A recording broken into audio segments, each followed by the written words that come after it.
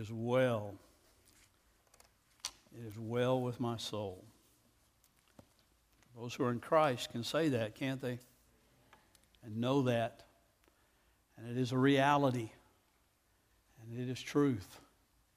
And for that we rejoice and are exceedingly comforted.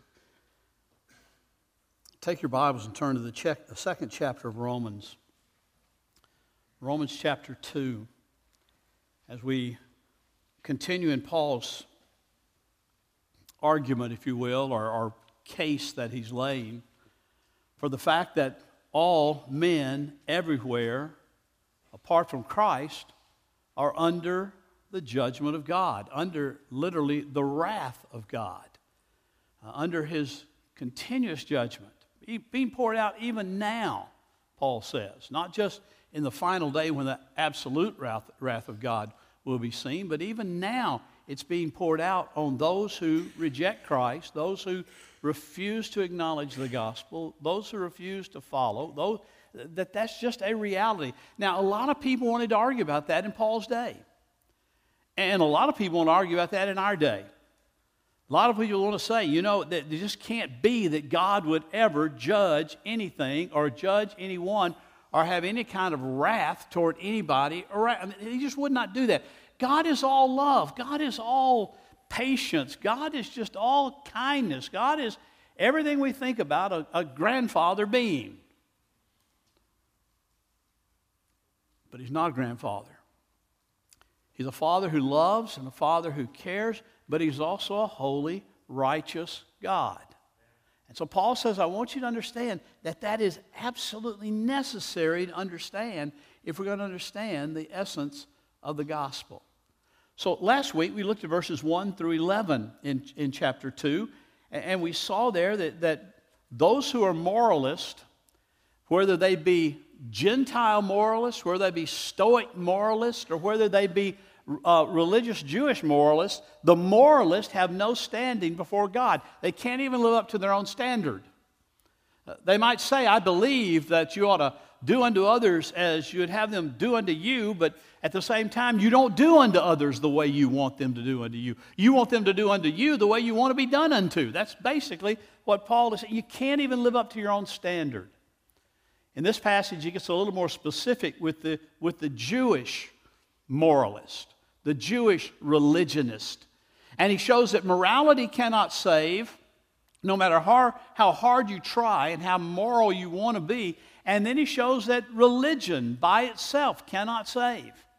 You can be very religious, you can go through all the motions, you can do all the right things ritually, but that will not save you apart from the work of Christ in your life. You'll get into all that specifically in chapter 3.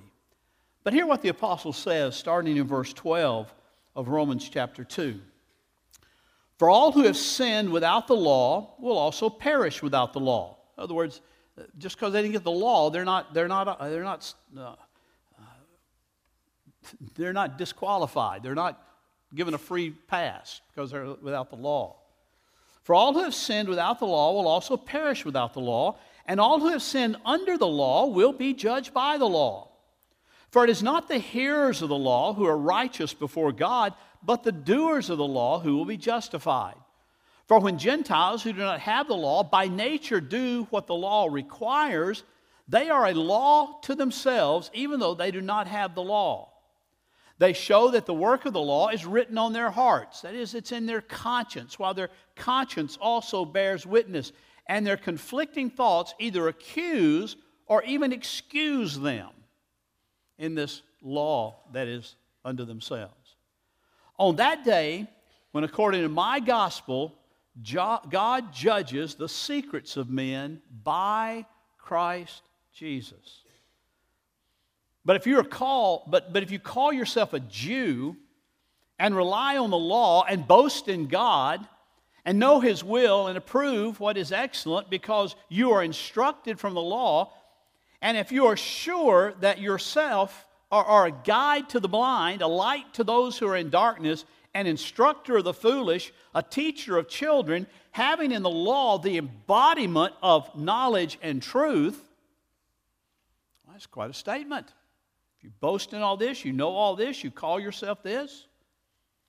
But then in verse 21, and then you teach others, you who teach others, do not teach yourself.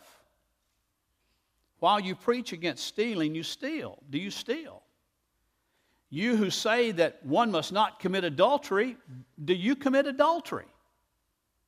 You who abhor idols, do you rob temples? You who boast in the law, dishonor God by breaking the law. For it is written, the name of God is blasphemed among the Gentiles because of you. They're quoting Ezekiel 36:20. And he goes on. He says, for circumcision indeed is of value if you obey the law, but if you break the law, your circumcision becomes uncircumcision. So if a man who is uncircumcised keeps the precepts of the law, will not his uncircumcision be regarded as circumcision?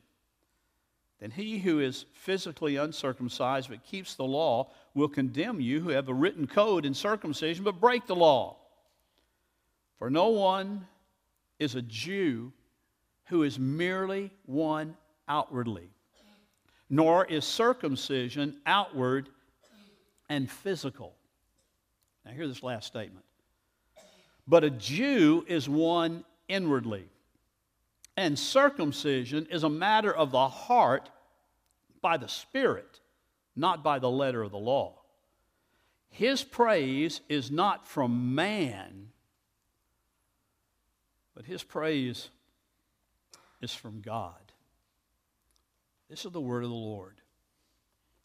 The Apostle Paul is basically interested here, and this is a broad overview. We're going to talk about more specifics later, but today is a broad overview along with last week's first part of chapter 2. And the broad overview is that there are some people who say because we have something and we know about something and we possess something at least outwardly and in our hands, then we must be right with God. Here he's talking about the Jews.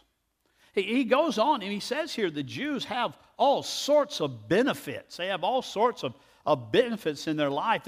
They call themselves a Jew. They rely on the law. They brag about their relationship with God. They know His will and approve what is superior. They're instructed by the law. They are convinced that they are a guide to the blind.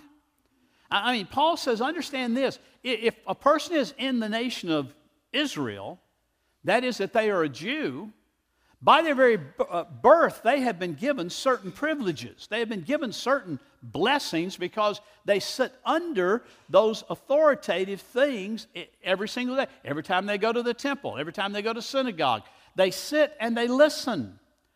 But Paul is wanting to see here that if one merely sits and listens and does not apply that which is taught and that which is said, you can say all day, I have a Bible. I have the Word of God. I carry it with me everywhere I go. I have it on my coffee table. I have it on my bedside table. I have it on my, wherever I put. Well, most Americans have 5, 6, 7, 10 Bibles in their house. I've got Bibles everywhere. Doesn't that make me a believer? Doesn't that make me right with God? Paul would say absolutely not. It has nothing to do with your relationship with God, because the question is not whether you have it in possession in your hands. The question is whether you have it in possession in your life. Martin Lloyd-Jones, one of my heroes, pastor of the last generation in England at Westminster Chapel, not Westminster Abbey, Westminster Chapel. And Lloyd-Jones said this. He said, as you read your Bible day by day, do you apply the truth to yourself? What is your motive when you read the Bible? Is it just to have a knowledge of it so that you can show others how much you know and argue with them? Or are you applying the truth to yourselves?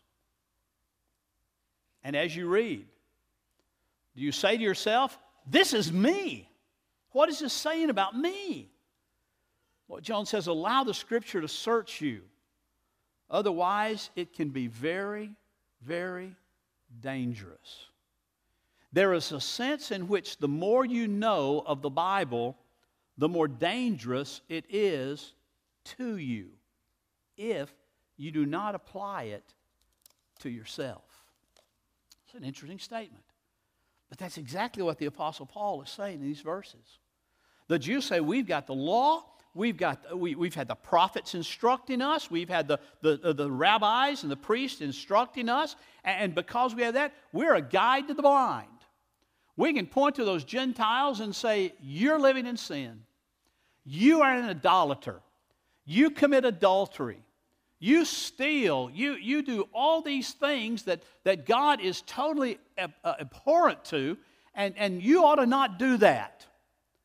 But Paul says when you look at other people and say, you do this and you do that, and point it out to them, you try to be a guide to the blind. You try to be a teacher to the children and a teacher to the blind, to lead them along. Are you just saying to them, this is how you are, or are you saying, this is cutting at my heart too? Paul says there's some of you who say all this, and you just do not teach yourself. You preach against stealing, but you steal. You're dishonest. You would never go rob a bank. You would never go and say, I'm going to steal something intentionally maybe, but maybe you cheat on your income taxes. Maybe you cheat in business dealings. Maybe you shortcut things, and because of that, you get some benefit from it, and you rationalize it. Well, it's okay to do that because nobody's really hurt very badly. Paul said, don't you understand? If you steal at all, you can tell others not to steal, but if you're stealing, you're seeing that the law is not internalized in your life. The law is not real to you.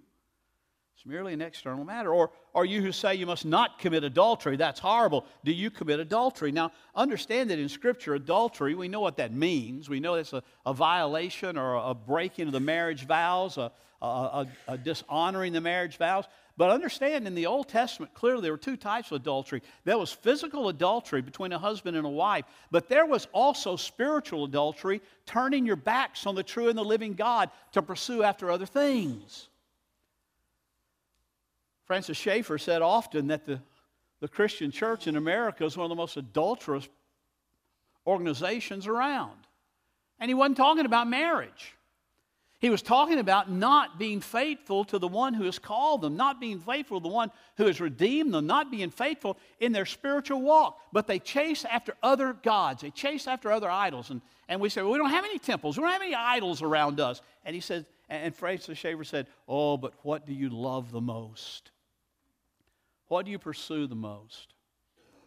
Are you pursuing Christ more than anything else, or are you pursuing what's to your advantage? It could be considered adultery. And you say to others, don't commit adultery, and then you find yourself doing the same thing. Or Paul says even further, said, you say you abhor idols. I hate idols. Do you rob temples?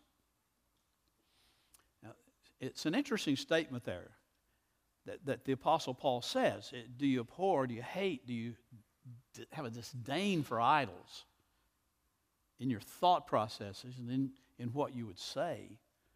But at the same time, do you rob temples? Do you take things from that belong to the idolatrous world and use them again for your benefit? Do you take things from idolatry and say, oh, but I don't worship this, I don't believe in this, but it is a nice thing to, or in their day, did you take things from idol temples, and in order to make a profit, did you sell them to someone who does worship them? You may not believe in it, but you find yourself in situations that are just totally contrary to God's Word. Paul says, I want you to know that if you claim to be a guide to the blind, if you claim to be one who is a teacher, if you claim to be one who knows the truth for everybody else, but never applies the truth to yourself, Paul would say you need to examine. You need to examine your own life. You need to examine your own heart. You need to say, what is it that's taking place here? Paul talks about here in verse 24, he says, this is what is written by Ezekiel the prophet, one of your own prophets, one who cared about the integrity and the holiness of God among his people. He said, the name of God is blasphemed among the Gentiles. Why? Because of you. Because of the religious. Not because of the irreligious, not because of the pagan, but blasphemed among the Gentiles because of those Jewish professors who say, we are God's people. We have God's law. We have God's truth. And yet their own lives do not reflect it in any way. Who don't practice what the Apostle Paul said in this passage and what Lloyd Jones said. As you read your Bible, do you apply that truth to yourself? Is it first and foremost, Lord, what is this word saying to me? Or do we read the Scripture saying, as we could easily do in chapter 1, we talked about that, we read the Scripture saying, oh yeah, boy, that's bad with those people out there. Paul says the Scripture is written to God's people. Yes, for truth, for discernment in the world, but it's written for God's people to examine and determine in their own life, what is it that God is saying? I ask in the grace, in the faith talk this morning, it's in your bulletin. You can look at that later, but just, what practical difference would it mean to you as a real Christian today if you took Paul's warning seriously? What does Paul mean by dishonor God in verse 23? Are there any ways that your life, in your business, in your neighborhoods, or anything that in your life is dishonoring to God? And so those unbelievers around you dishonor God. Paul uses even a stronger word, blaspheme God, because of what they see in those who are professing believers. That's such a question that has to be asked. Paul, in the early part of this passage, he said all this stuff about, those who have sinned with the law will perish without the law, will perish without the law, and sinned under the law, be judged by the law. And I've got to believe that this is one of those passages that the Apostle Peter was thinking about when he said, writing his last letter, in the last part of that, when he's greeting them and telling them that Paul agrees with him on what he says. And he said, and of course, some of Paul's writings are kind of hard to understand, kind of hard to deal with. But Paul says, what he's saying here is, listen, no one's without excuse, religious, irreligious, pagan or religious person. If they're apart from Christ, if Christ is not Lord in their life, then they are living in a false hope. And I fear that many in the American church today are living in an absolute false hope. I mentioned on Wednesday night to the Bible study group in the prayer time that I've been reading one of my favorite authors, a new book it's not a new book, it's an old book that he's redone. He wrote it in 1983, but he just came back out with another edition, changed the title and everything. That's a neat trick by authors. I bought it in 1983 and read it. And then he puts a new title on it and puts it out, and I bought it again, only to find out it's the same book, just a little bit of addition. But that's all right, because I love this author. His name's Os Guinness. Os Guinness wrote a book entitled, in 1983, The Gravedigger File, which is kind of a weird title. The title of the new book is The Last Christian on Earth. And in that, Guinness is kind of writing a spy novel. It's almost along the lines of the Screwtape Letters. If you've read the Screwtape Letters, so it's not a chief demon talking to one of his demon apprentices, but it's a spy novel, a group that's seeking to subvert the church, a group that is seeking to put secularism as the God and secularism as the main religion. And they know to do that, they've got to subvert the church. They've got to destroy the church. They've got to do away with the church. And Os Guinness, who was born in China just before the Mao Zedong revolution that took over in China and tried to destroy Christianity. And we learned, as we've learned in just recent days or for several years, that when they threw everybody out, all the missionaries out in China, and the church began to be persecuted under intense, fiery persecution, death and imprisonment, and all sorts of things. That little struggling church, when we had missionaries in there who were trying to build a church, had about 400,000 people at most, in that billions of people in that continent. And when we went back in a few years ago, fearful that the church probably didn't even exist anymore, we went back in and we saw that now there were over 100 million believers in Christ. Persecution didn't work. As a matter of fact, persecution had an adverse effect from what the persecutors desired. Because under persecution, if you're a believer, you tend to start living what Christ taught. You tend to start living what Christ called us to, what Paul is talking about here. Not just being hearers of the word, but know what it means, as James said, to be doers of the word in your daily life. But Os Guinness, in this book, he started talking about how he's trying to subvert the church, and said there were four phases of subversion that had to be carried out. Said the first stage is just penetration. Said we've been working for years with our spies to penetrate the church, not overtly, not loudly, not making a big deal, but just kind of, as he called it, worming in within among unbelievers, getting some of our people who really don't believe in Christ, but to move in and kind of take a seat and take their place. The second stage is demoralization. And that can happen after some worming in takes place, and you look around and you see the culture and you say, boy, the culture's bad. We sure are glad we're not like that. And the worming in people just start saying, yeah, we're really glad we're not that way either, but let's just don't get involved. Let's don't do much about that. Let's let it lie. And then the third stage that comes in these gravedigger files is subversion, the winning over.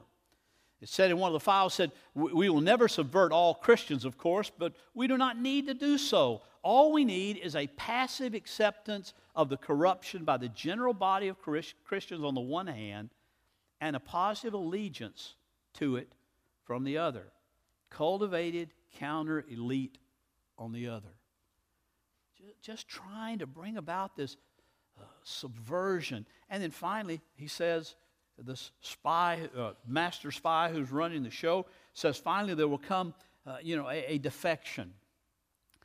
People will start looking to other things for their authority, to science as their authority, not to God's word. Because even from within, people are saying, oh, you can't believe that. Come on, that's so old. That's so out of touch. You've got to believe what's current. Got to believe what's up to date. And the spy says, this final stage, which still lies ahead, is really the liberation of the mind, or the taking over of the whole church. It says we have to subvert strength rather than trying to attack weaknesses. It's interesting. It's interesting. And he goes on to illustrate how that's taken place through the years. And I think he's got a point. In that, he spoke of the beauty of subversion through worldliness and its infinite superiority over persecution. When you persecute the church, bad things happen for those who want it to be destroyed. It grows, it multiplies, it matures. So subversion is so much better, a clever idea, than persecution. Because subversion is soft and gentle and kind and looks okay. And he talked about, Guinness talked about how the Christianization of Rome came about, The Roman Empire and the Roman Church became one. And through Constantine and some others, there was the whole Christianization of the Roman Empire, and everybody, quote, became a Christian because they were citizens of Rome. And he said the Christianization of Rome led to the Romanization of the Christian faith and away from the way of Jesus. The Christianization of the Roman Empire brought about a Romanization of the Christian faith and away from the way of Jesus. He said also the Christianization of the modern world. The modern world's a part of Christians' doing. It's through Christians who discovered things in the sciences and saw that as a way of seeing the glory of God. I still love a guy I got to meet back in the 80s, and he's still teaching and still speaking and all by the name of Fritz Ridenour, who is a professor at Georgia, the University of Georgia. He's a quantum chemist, whatever that is. And he's got degrees from everywhere. He's a Nobel Prize nominee and all these. He's a brilliant man. And he's just the kind of guy you would think would say, there is no God, we have this all figured out. And except Fritz says over and over and over, no. My joy as a quantum chemist is to day by day discover how God has done it. Christianity brought about the modern world. But the Christianization of the modern world is leading to the modernization of the Christian faith. And thus away from the way of Jesus. He makes one more statement. He says, similarly, we shall see the Christianization of America. How did America start? It started with some pretty strong Christian principles. I've mentioned on Wednesday night, I don't know if it's here or not, but the monument to the founders, monument to the forefathers there in Plymouth, Massachusetts, that we saw back in July, a monument to the people who came here for religious freedom, and faith is the top person on the monument, and Faith is pointing toward heaven with one finger and holding a Bible in her hand, in her other arm. And then there's law, and there's morals, morality, and there's truth, and all around that. Just pointing to the fact that in the early days, there was a great movement. We had the great awakenings led by George Whitefield and Jonathan Edwards in the Northeast, where the gospel spread like wildfire, and all of a sudden the colonies were turning to Christ. There were awakenings in Kentucky, in North Carolina, that spread throughout the region. And America sort of became Christianized. It was the right thing, and everybody thought you got to profess to be a Christian, you got to be in church, you got to do this, you got to do that, and there became a Christianization of America. But what has happened is, or what is happening is, in our own day and time, is what Paul is talking about here, the Romans, is that the Christianization of America has now led to the Americanization of the Christian faith, and away from the way of Jesus.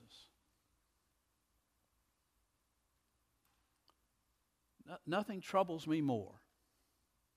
I can get in trouble here, I realize. And this is not in the text, not in my text, so I'll face the music later. But nothing drives me, a lot of things drive me crazy. And it's arguable that's just a short putt, I realize, not a drive. But nothing concerns me more than to see churches who have the American flag and the Christian flag on equal footing. Much worse, who have the Christian flag and the American flag, with the American flag flying higher than the Christian flag. That is idolatry, pure and simple. That is wrong. I love America. I love my country. But my country is not greater than or higher than or more important than my Lord and Savior Jesus Christ, my Lord. It's just not. And you say, oh, they don't really mean it that way. They may not mean it that way, but let me tell you something. They present it that way. And Paul says, I want you to understand this idea of a religion that is simply external and shows is easily distorted into any number of ways away from the way of Jesus. Then he goes on. In the second, that's just the first point of the sermon, by the way. There's the religious who think they have it all but have nothing because they don't have Christ. And then there's the ritualist. In verses 25 through 29, Paul says, for circumcision is indeed of value if you obey the law. That is, if you've had a religious ritual and you obey the law perfectly, then you're in good shape. His implication here is that no matter how much religion, no matter how much religious ritual you have, you can't obey the law perfectly, so the ritual is no basis for salvation. Circumcision is even valuable if you obey the law, but if you break the law, your circumcision becomes uncircumcision. So if a man who is uncircumcised keeps the precepts of the law, which he cannot ever do, but if he does, will not his uncircumcision be regarded as circumcision? Then he who is physically circumcised but keeps the law will condemn you who have the written code and circumcision but break the law. Whew. Peter was right. Sometimes these things are hard to understand. For no one is a Jew who is merely one outwardly, nor is circumcision outward and physical, but a Jew is one who is inwardly, and circumcision is a matter of the heart by the Spirit. Now be careful here that we don't say, yeah, those Jews really were messed up. Be careful that we don't say, yeah, they had the law and they didn't live it, because they couldn't really. Paul dealt with that in chapter 3. But they had the law and they wanted to tell everybody else about the law and tell everybody else how to live, but they didn't apply it to themselves. That's a problem. There's those who have the ritual and treat the ritual as some kind of talisman or some kind of magical charm. That, hey, I've got this, I'm right with God. I've got this, I'm okay. Just think, I ask you to do this on your faith talk when you go home and talk about this with your family. What kind of things do you think we have today that are kind of like magical bullets or magical charms? I think you could change this quickly and just do a little paraphrase and contemporize it and not lose the meaning. By taking the word circumcision, put in the word baptism. For baptism is indeed of value if you obey the law, but if you break the law, your baptism becomes unbaptism. So if a man who is unbaptized keeps the precepts of the law, will not his unbaptism be regarded as baptism? We go on and on and on. I mean, the point Paul is making there is that no ritual apart from a reality of a relationship with Christ is of any value. Ever. And that's sometimes hard for us to hear in the 21st century church. It's hard for us to hear because we like the fact that while there was the Christianization of America, now the Americanization of the Christian faith is really kind of comfortable.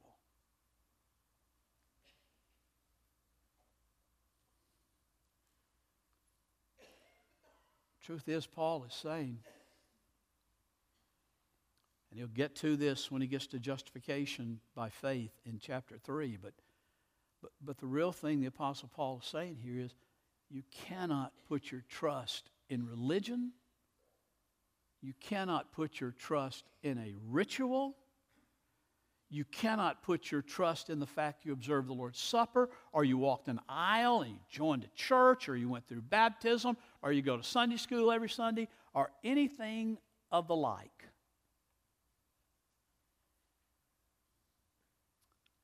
Your only hope is in Christ and His Word and His truth being internalized in your life. And when I say that, I don't say in your life. I point backwards, in your life to me.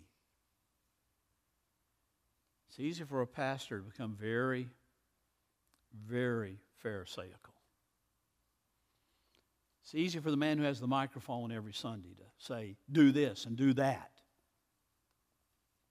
Pray with me that God will never let me tell you before I first said, what is it saying to me? Because that's what Paul is saying here.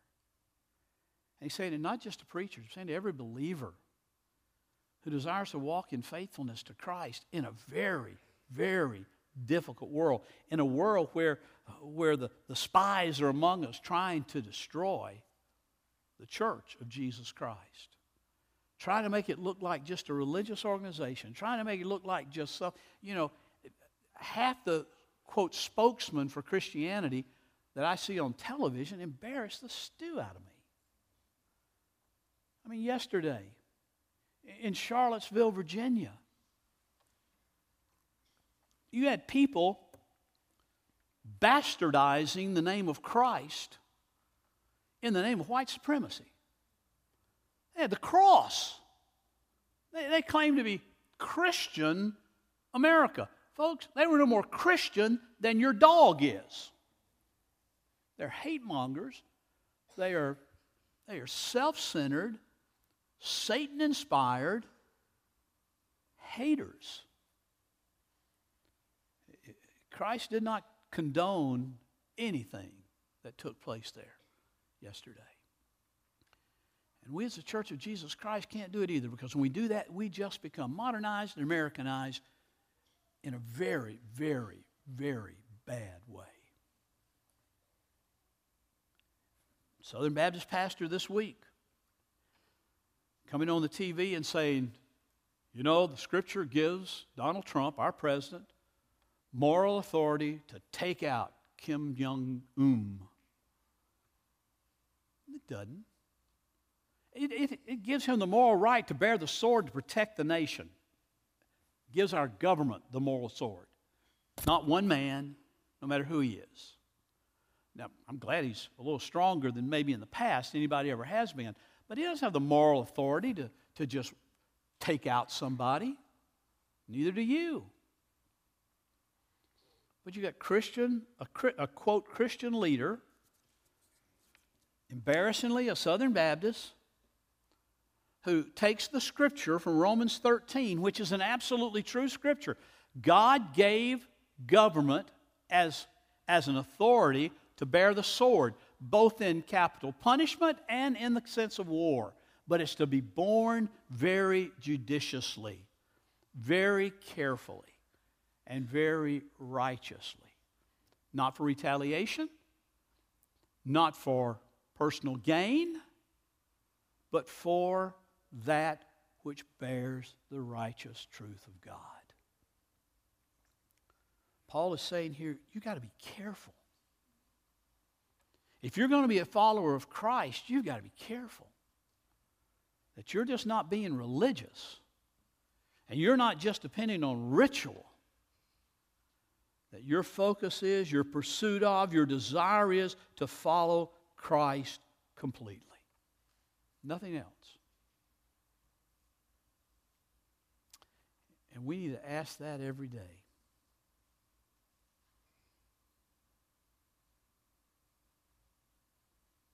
Every day. I need to ask that every day. Let's pray.